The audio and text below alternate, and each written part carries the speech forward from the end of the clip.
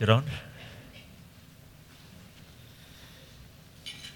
This morning is the conclusion of the series of sermon that we've been doing over the last couple of months on spiritual formation based on the Beatitudes from Matthew chapter 5, 1 to 12. And Pastor Caroline touched on verse 10 last week, and I'm going to pick it up and finish it off with verse 11 and 12 on persecution.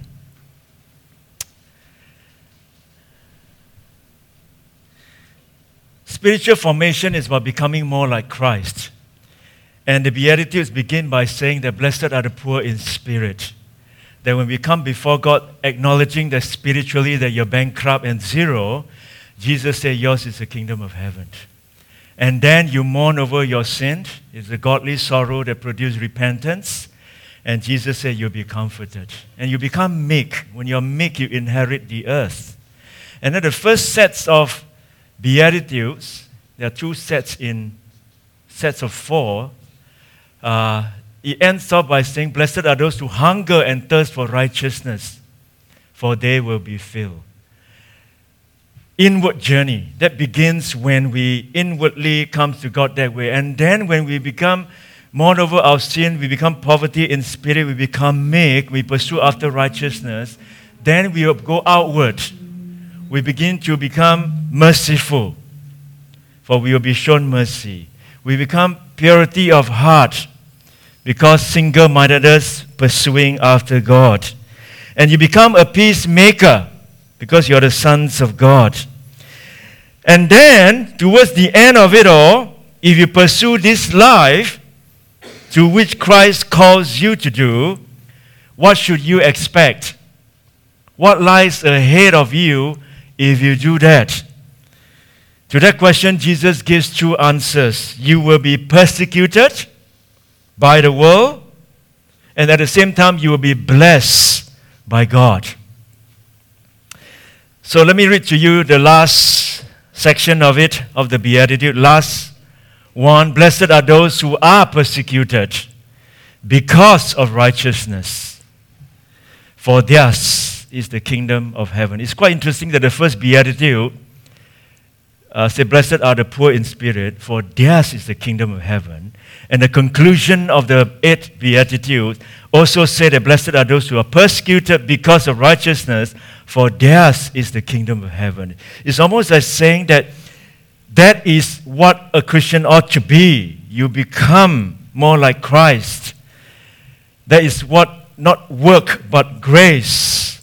That yours is the kingdom of heaven. You're supposed to live that kind of life when you come before the Lord. There must be some changes in your life, for theirs is the kingdom of heaven. And this is the only Beatitude that Jesus explained further. The rest of the Beatitude, just pronouncement, that's it. But this particular last Beatitude, Jesus explained this Beatitude. Blessed are those who are persecuted because of righteousness, for theirs is the kingdom of heaven. And then Jesus went on to say, blessed are you, become personalized.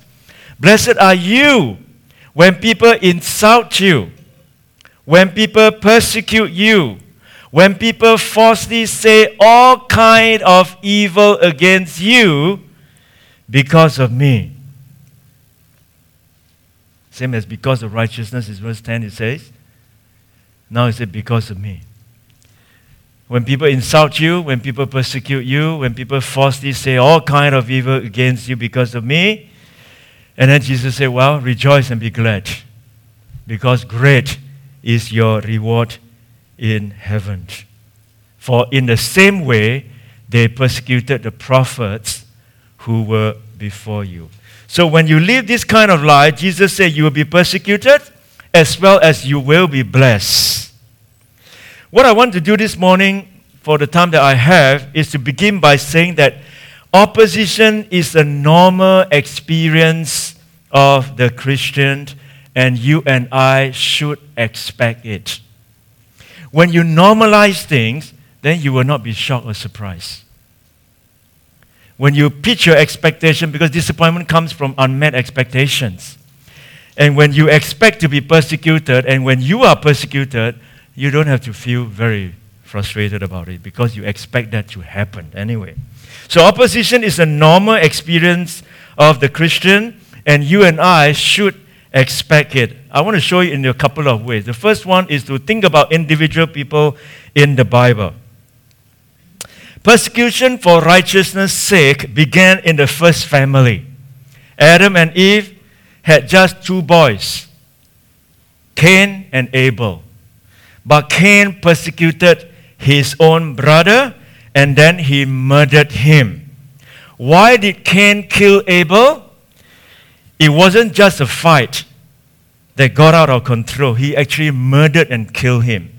1 John actually explained to us the reason why Cain murdered Abel. It says here, "Do not be like Cain, who belonged to the evil one and murdered his brother." Not manslaughter, okay? Murder.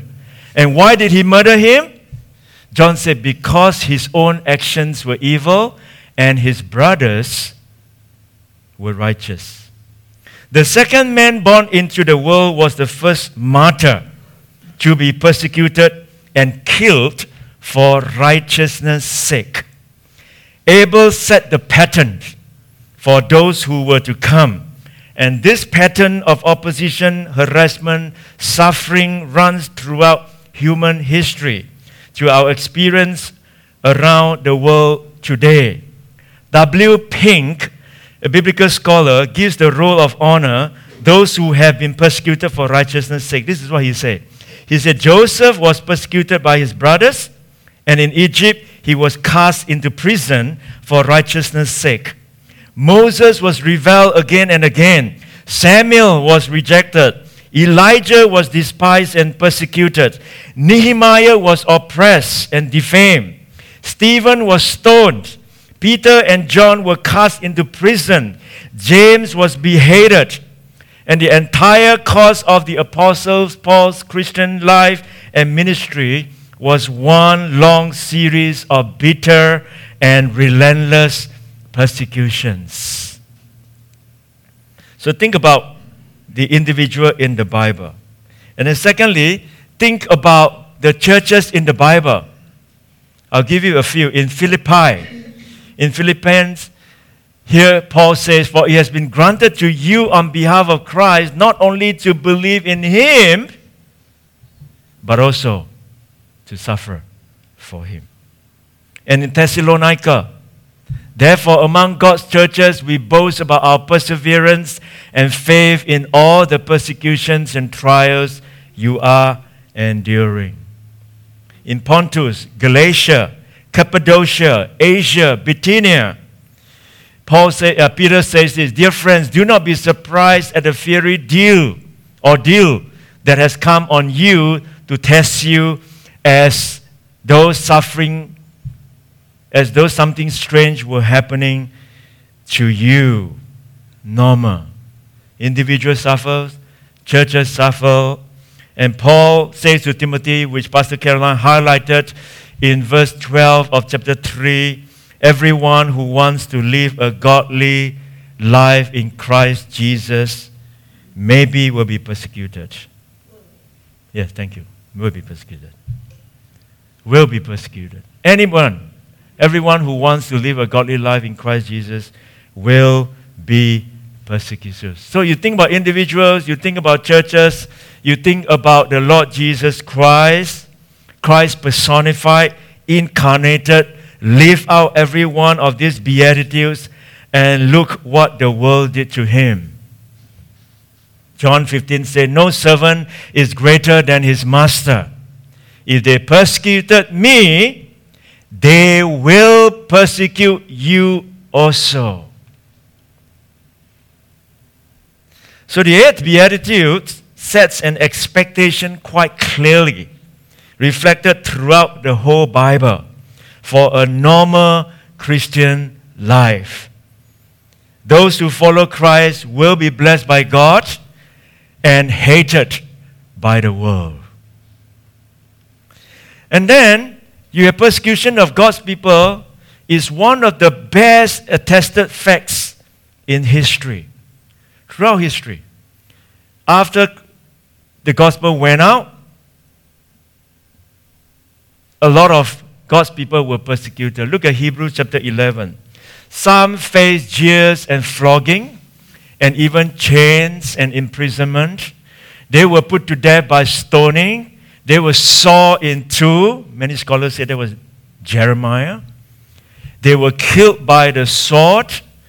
They went about in sheepskins and goatskins, destitute, persecuted, and mistreated. The world was not worthy of them. They wandered in deserts, in mountains, living in caves, in holes in the ground, and on and on and on. So persecution of God's people is one of the best attested facts in history. Vicious opposition to those early Christians was personified in Nero, as we know, one of the, I think it was 5th or 6th Roman emperor, for 14 years. He became an emperor at the age of 16 years old. And he died at the age of 30, committed suicide. And he was one of the worst Roman emperor ever. Under his instruction, thousands of Christians were flung to the lions or burned at stake. William Barclay, a Scottish Bible commentator, says this. He said, Nero wrapped the Christians in pitch and set them alight. And he used them as living torches to light his gardens. He sewed them in the skins of wild animals, and he set his hunting dogs upon them to tear them to death. They were tortured on the rack. They were scraped with pincel. Molten lead was poured hissing upon them. Red-hot brass plates were affixed to the tenderest parts of their bodies. Eyes were torn out. Parts of their bodies were cut off and roasted before their eyes. Their hands and feet were burned, while cold water was poured over them to lengthen the agony. Christians suffered tremendously under Nero. He's such a weird man. He even killed his own mother after he sat on the throne for 4 years or 5 years, I can't remember. And this served as powerful reminders that the world is implacably opposed to genuine Christianity, and that God's children can expect no favors from those who are his enemies. In the 14th century, the relentless suppression of John Wycliffe and his followers. You read church history. In the 15th century, reformer John Huss, who was burned at stake in Bohemia, and the courageous Savonarola, who was executed in Italy. In 16th century, thousands and thousands of Anabaptists were slaughtered in Europe. Martin Luther was condemned and outlawed, and William Tyndale, who first translated the Bible from Hebrew and Greek into English, was strangled and burned to death in Belgium. And in the same century, Henry VIII's daughter, Mary Tudor, known as Bloody Mary, had hundreds of Christians, including great evangelical leader Thomas Cranmer, burned at stake for their loyalty to the gospel. Right throughout history. And even in 20th century, 19th century, German philosopher Karl Marx wrote these words. He said, man makes religion. Religion does not make man. It is the opiate of the people. The people cannot really be happy until it has been deprived of illusory happiness by the abolition of religion. And some 80 years later, the Russian revolutionary leader, Nikolai Lenin, Karl Marx's most influential followers, endorsed this philosophy and went on to say, everyone must be an atheist. We will never achieve our goal until the myth of God has been removed from the thoughts of man. And they slaughtered millions and millions of people. Not only in Eastern Europe, but in China, Latin America, and many other places. Persecution of God's people is one of the best attested facts in history. And now it continues. We may not feel it at this part of the world, not necessarily in terms of physical persecution, But I predicted it won't be too long as we continue to adopt many, many worldly values into the government system, and very soon to say that someone is a sinner, it is a hate speech. It's a matter of time. And then, where do we preach the gospel from then on? But persecution always has a sanctifying effect on the church. It is always a sanctifying effect on the church. It cleanses, it purges, it makes people become more fervent. I read the story of listening to Ajit Fernandes from Sri Lanka. Talks about Sri Lankan churches. How through persecution it actually sanctified the church. The Christians suddenly become closer. Suddenly they become more serious of their faith. It has the potential as a sanctifying effect on the church when we go through persecution. Maybe you get to live to see it. We don't know. We don't know. But definitely, I think it won't be too long before the West has the persecution as well. And here, Jesus went on to say this. He said, "Blessed are you when people insult you, persecute you, and falsely say all kind of evil against you because of me." So here, the outcome of persecution, there is a reward here. The reward is you are blessed. Makarios, you are pleased. God is pleased with you. The applause of heaven, heaven's applause, when you live that kind of life, and as a result of that, people persecute you. Blessed are you. You bring a smile to God's face. But what sort of exactly the kind of blessing when we go through suffering? Unless you yourself have been through it, you cannot speak. But I found few verses in the Bible to describe that kind of blessing. You remember the story of Daniel? That they found there is some sort of a fellowship with Christ found in suffering that is greater than you will find anywhere else. Shadrach, Meshach, and Abednego, when they were thrown into the fire, and the Son of God walks with them. There's some sort of a God's presence that you're drawn towards that you cannot explain. And 1 Peter seems to indicate that as well. If you are insulted because of the name of Christ, you are blessed. How? For the Spirit of glory and of God rests on you. There is some sort of a fellowship that the presence of Christ is so real to you when you go through suffering, when you stand up for Christ, that it can't be explained. New Living Translation said, "The glorious Spirit of God rests on you." John Bunyan, the man who wrote Pilgrim Progress, they say classic book. Classic book is a book that everybody knows, but nobody reads. They say John Bunyan was imprisoned for 12 years in Bedford, England, because he preached the gospel. The Church of England wants everybody to come under the Church of England, but there are some other churches refuse to go under that, and they continue to go the street to preach, and he was thrown into prison for 12 years. His wife and 9 children, and one of whom was blind. And this is what he said in prison. He said, "After I had been a Christian for a long time and had been preaching for so many years, I was arrested at a meeting of good people in the country. I have never in all my life had so much of the Word of God open up so plainly to me before.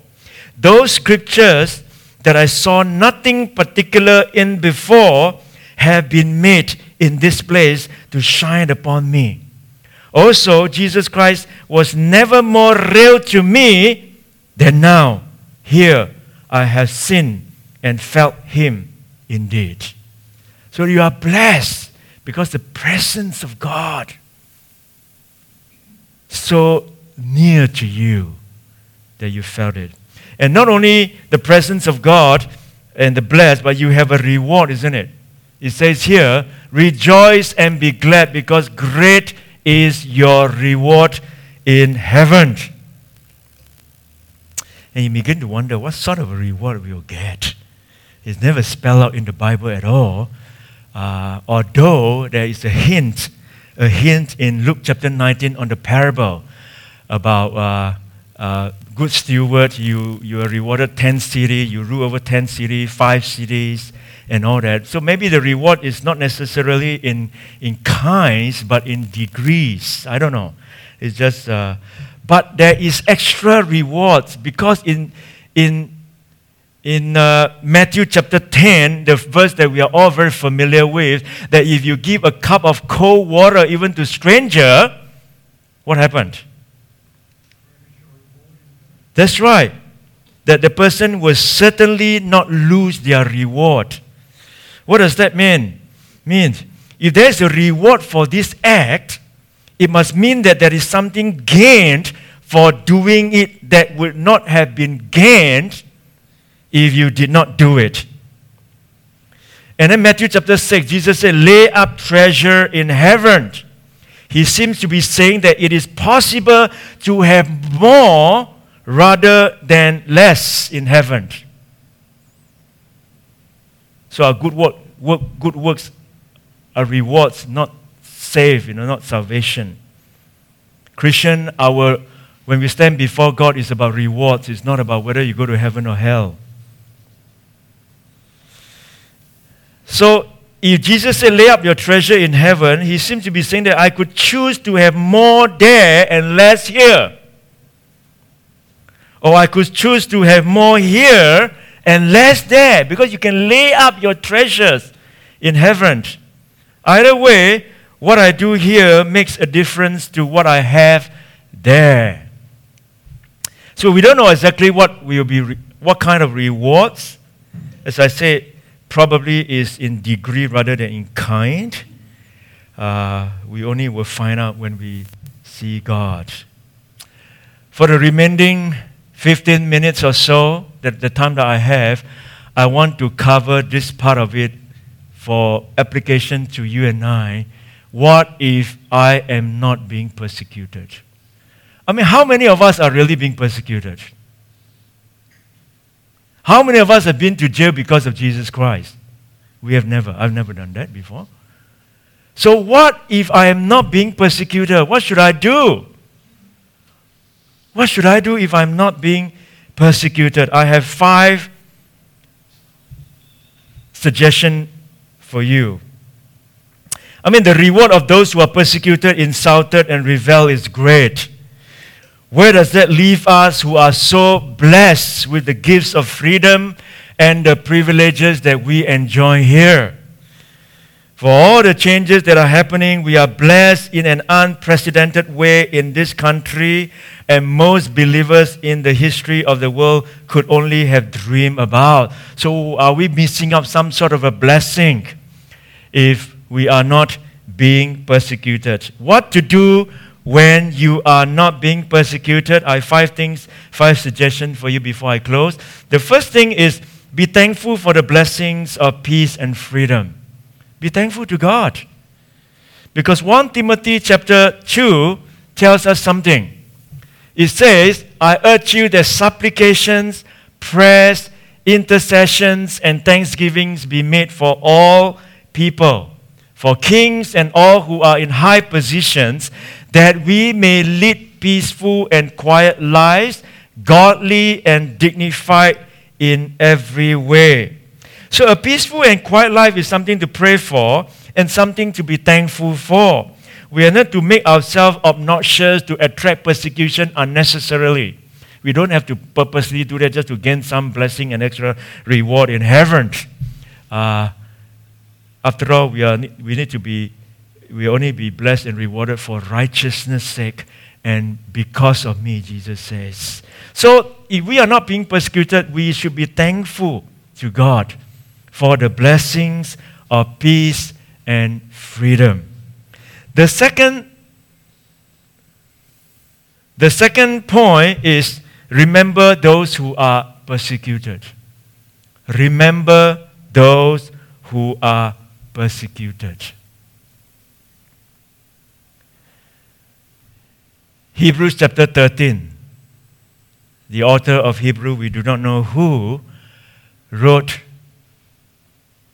during the time when Christians were under persecutions, and many Christians want to return back to Judaism because not only the Roman Empire, the government is persecuting them, even Judaism, the Jewish people are also persecuting them, and there was a great temptation to return to Judaism. And here, the author said, continue to remember those imprisoned as if you were together with them in prison, and those who are mistreated as if you yourselves were suffering.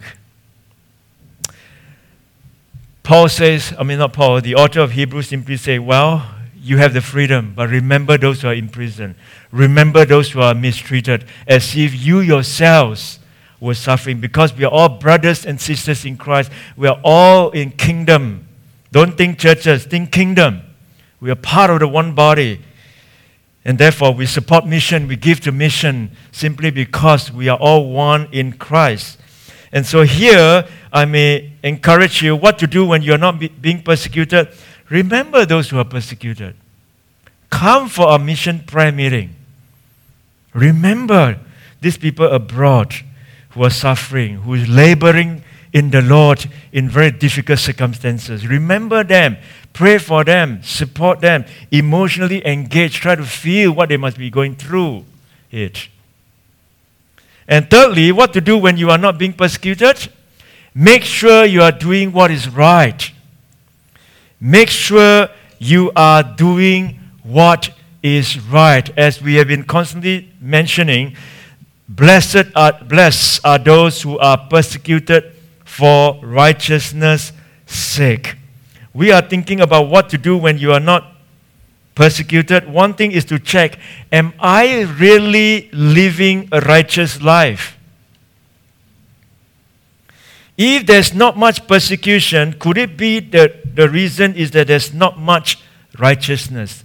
Maybe I'm already blend in to the society, to the worldly value. I already blend in. And I just blend in, I just don't stand up for what I believe. I used to play a lot of badminton. I stopped about 5 years ago. And sometimes people play sport, they swear. And for some reason, they love to swear in the name of Jesus. I've never heard people swear on Muhammad or Buddha or Hare Krishna, for that matter. But for some reason, they only swear Jesus. And every time I partner someone, whenever they swear, I say, he's a great guy. He's my God. You should know him. Sometimes we just need to, if you're not being persecuted, is it because you blend into the world already? After verse 12, verse 13 onwards is about salt and light. Jesus taught about hiding your light under a basket. Here's the light of Christ in a person, but you're hiding it under a basket so no one can see it. You are the light of the world, Jesus said. A city set on a hill cannot be hidden, nor do people light up a lamp and put it under a basket, but on a stand, and it gives light to all the house. In the same way, let your light shine before others, so that they may see your good works and give glory to your Father who is in heaven. We can always reduce pain by withdrawing from the world. Nobody knows you're a Christian at school. You may avoid a lot of trouble or in the workplace. But Jesus says that the light must shine. God says to us, you are the salt of the earth. The salt must be in the meat. Before the days of refrigeration, it is salt that preserves meat. Rebecca Pippert wrote a book called Out of the Salt Shaker. What a good title to the book. Out of Salt Shaker. That was a brilliant title, and her point was very simple. It is no use keeping the salt in the salt shaker. It has to be shaken out into the meat. Christians can avoid a lot of trouble, but miss the opportunity for influence. And the challenge for all of us is living an authentic Christian life before unbelieving and sometimes hostile people in the world. So, what to do when you are not persecuted? We may have to ask ourselves whether we are living rightly. Fourthly, what to do when you are not being persecuted? Persevere in the face of difficulty and opposition. Persevere in the face of difficulty and opposition. One of the easiest ways to avoid pain, to avoid persecution, to avoid trouble, to avoid opposition is to move on whenever it surfaces. It's easy, isn't it? When there's a bit of problem, you move on. Some Christians remain spiritual infants because they have formed the habit of always taking the easier path. And one thing our culture offers more than any other in the world is choice. Every time my wife asks me to buy something, I have to specifically ask her very clearly what brand, everything. Many times, say, buy coconut milk, I go there are 10 coconut milks. Which one? So I've learned over time, when she asks me to buy something, she needs to spell out very clearly because there are choices there. There are too many choices there. And that seeps into our lives, in every areas of our life. We have choices of doctors, choices of churches, choices of schools. And young people grow up in a culture that we cannot say there is no choice. That some of us, we grew up in a culture where we can say you have to put up with it because there's no choice. But nowadays, we can't use that word because the reality is there are choices. Many and plenty of choices. There are great blessings of life, but here's the problem that comes with it. Living in a choice culture, if I experience difficulty in one place, I can easily move to another. If things get difficult in my job, I can quit and find another one. In a culture geared to comfort and convenience, it is easy to form the habit of always choosing the easiest path. And sometimes we reason like, I've got to do what's best for me and my family. I think it's a very understandable phrase. I've used it myself, but it is often means what's going to be easiest for me and my family. The problem is that what easiest for me and my family isn't always what's best. I comment and quote from Ajit Fernando again. He commenting on culture, he says this. He says, somehow there seems to be this idea that if you are suffering, you are doing something wrong. The problem is compounded by the mobility of affluent people today. As people keep changing from job to job, from neighborhood to neighborhood, and from church to church, long-term commitments are becoming a culturally rare phenomenon.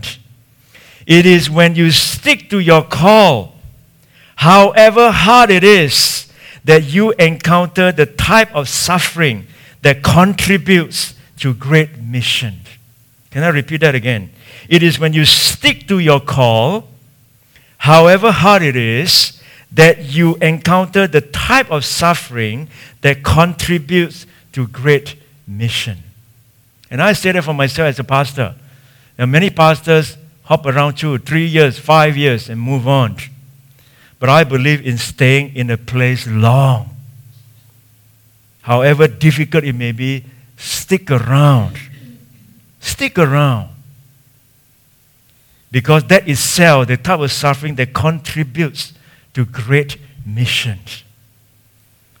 However, he went on to say, however, people are used to moving from place to place based on convenience, on the opportunity to be more productive, and on escaping from suffering and unpleasant relationships. So they may move when they are confronted with suffering. Persevering through inconvenience, struggling to be productive against many odds, taking on suffering, sticking to unpleasant relationships are what combine to produce great missions. And we need that. It's easy to divorce, walk out of relationship. And we use Bible to say, oh, unless it is committed adultery, you can go. With the exception clause, isn't it? My ethics professor used to say that one can interpret as, even if it is adulterous, you work through it.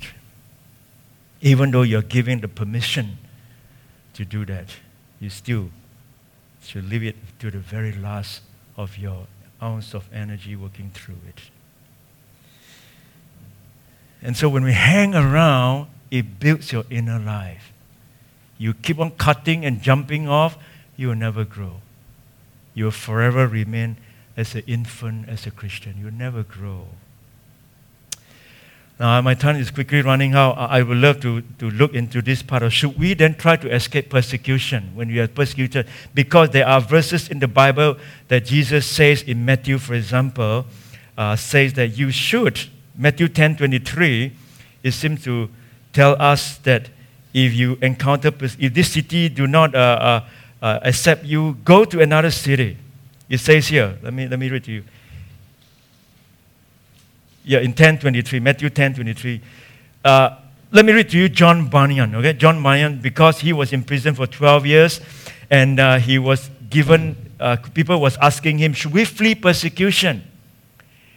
You should think that because he stood up for it and went to prison, he will be very hardline, in his approach to answering that question. But he actually was very gracious. He was very, very gracious. He says this. I mean, you might expect that a man with courage like that, writing from his prison cell, would call others always to take the harder path. But when he wrote on this subject about whether you should flee persecution or not, his counsel is wonderfully tender and spiritually wise. He begins by quoting Matthew chapter 10, verse 16. Behold, I am sending you out as sheep in the midst of wolves, to be wise as serpents and to be innocent as doves. And then he went on to say in Matthew chapter 10, 23, say, if they persecute you in one city, flee to another. So there is a biblical warrant for taking an easier path in that sense. And the question is, how do you know when you should stand or when you should fly?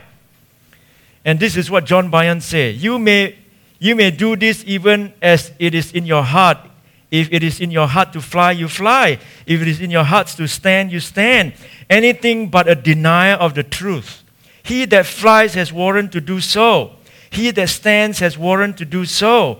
Yes, the same man may be different times fly and stand, as the call and working of God with his heart may be. So sometimes we flee, sometimes we stand. Sometimes under persecution we may have to go. Sometimes under persecution we may have to stay put. And then he went on to quote various Bible verses and say Moses fled at times, but Moses stood. David fled, but David stood. Jeremiah fled, Jeremiah stood. Christ withdrew himself, Christ stood. Paul fled, but other times Paul stood. Remember, Paul was let down in a basket to escape, run away to another town. For those who did KYB in the book of Acts. So persevere. When you're not persecuted, persevere in the face of difficulty and opposition. Hang around. It might strengthen you inner life. Lastly, before I close, I think for us who are not being persecuted here, we can stretch ourselves in costly obedience to Christ. Stretch yourself in costly obedience to Christ. Don't allow comfort and convenience to seep and suck out the passion in your heart for the Lord. Comfort and convenience has a very strange way to dull our passion for Jesus Christ.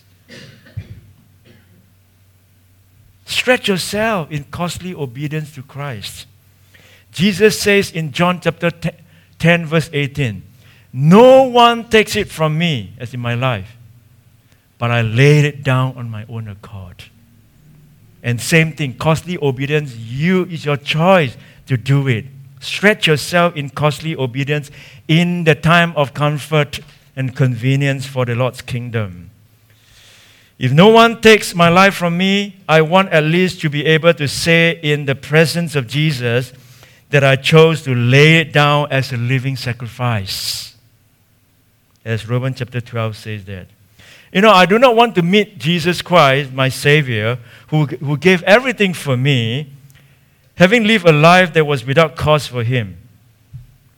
I want to respond to these freedoms and blessings by stretching myself out in every way possible in costly obedience. And I want us to be the kind of church. What a tragedy that those who have been blessed the most would do the least for Christ. What a tragedy that those of us who have been blessed the most did the least for Christ. And so, in the midst of comfort, freedom, stretch ourselves in costly obedience to Christ. And that is why sometimes fasting, giving, serving, these are ways to stretch yourself of costly obedience. And it is so important to our spiritual health. Otherwise, comfort, convenience will seep in. We will complain about the most trivial things at church. The most trivial things. We have lost focus if that happens. If others who are my brothers and sisters in Christ have the goods that their livelihoods taken by force, then I can choose to release a generous proportion of mine and lay it at the feet of Jesus for them. If my brothers and sisters in Christ elsewhere are in prison while I'm free, I can offer every day of that freedom with all the strength that God gives me to extend myself without complaint for the work of His kingdom. If other Christians who are my brothers and sisters are exhausted with pains and beatings and torture in elsewhere, I can press through the tiredness and discouragement I often feel and go on in what God has called me to do, and so can you.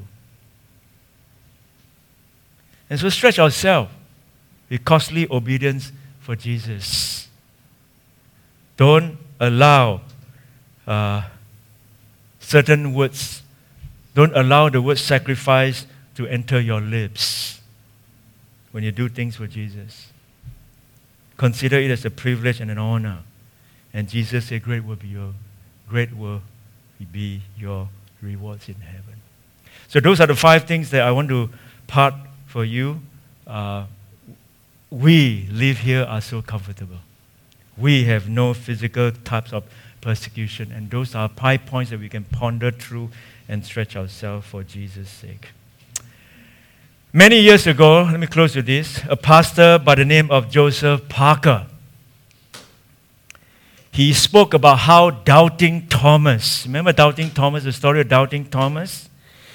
He came to faith after the resurrection of Jesus Christ, but he was not there. He was so disillusioned about Christ's death.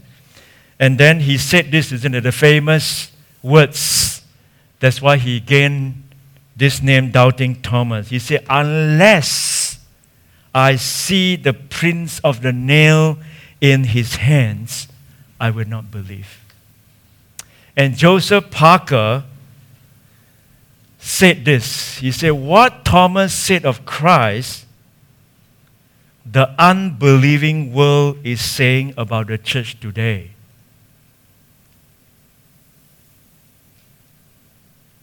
It's an anti-climax, man. Can you help me, Bruce? Next slide, the final slide. This is what Joseph Parker said about Thomas. What Thomas said of Christ, the unbelieving world is saying about the church today. Unless I see your hands, the prints of the nail, I will not believe.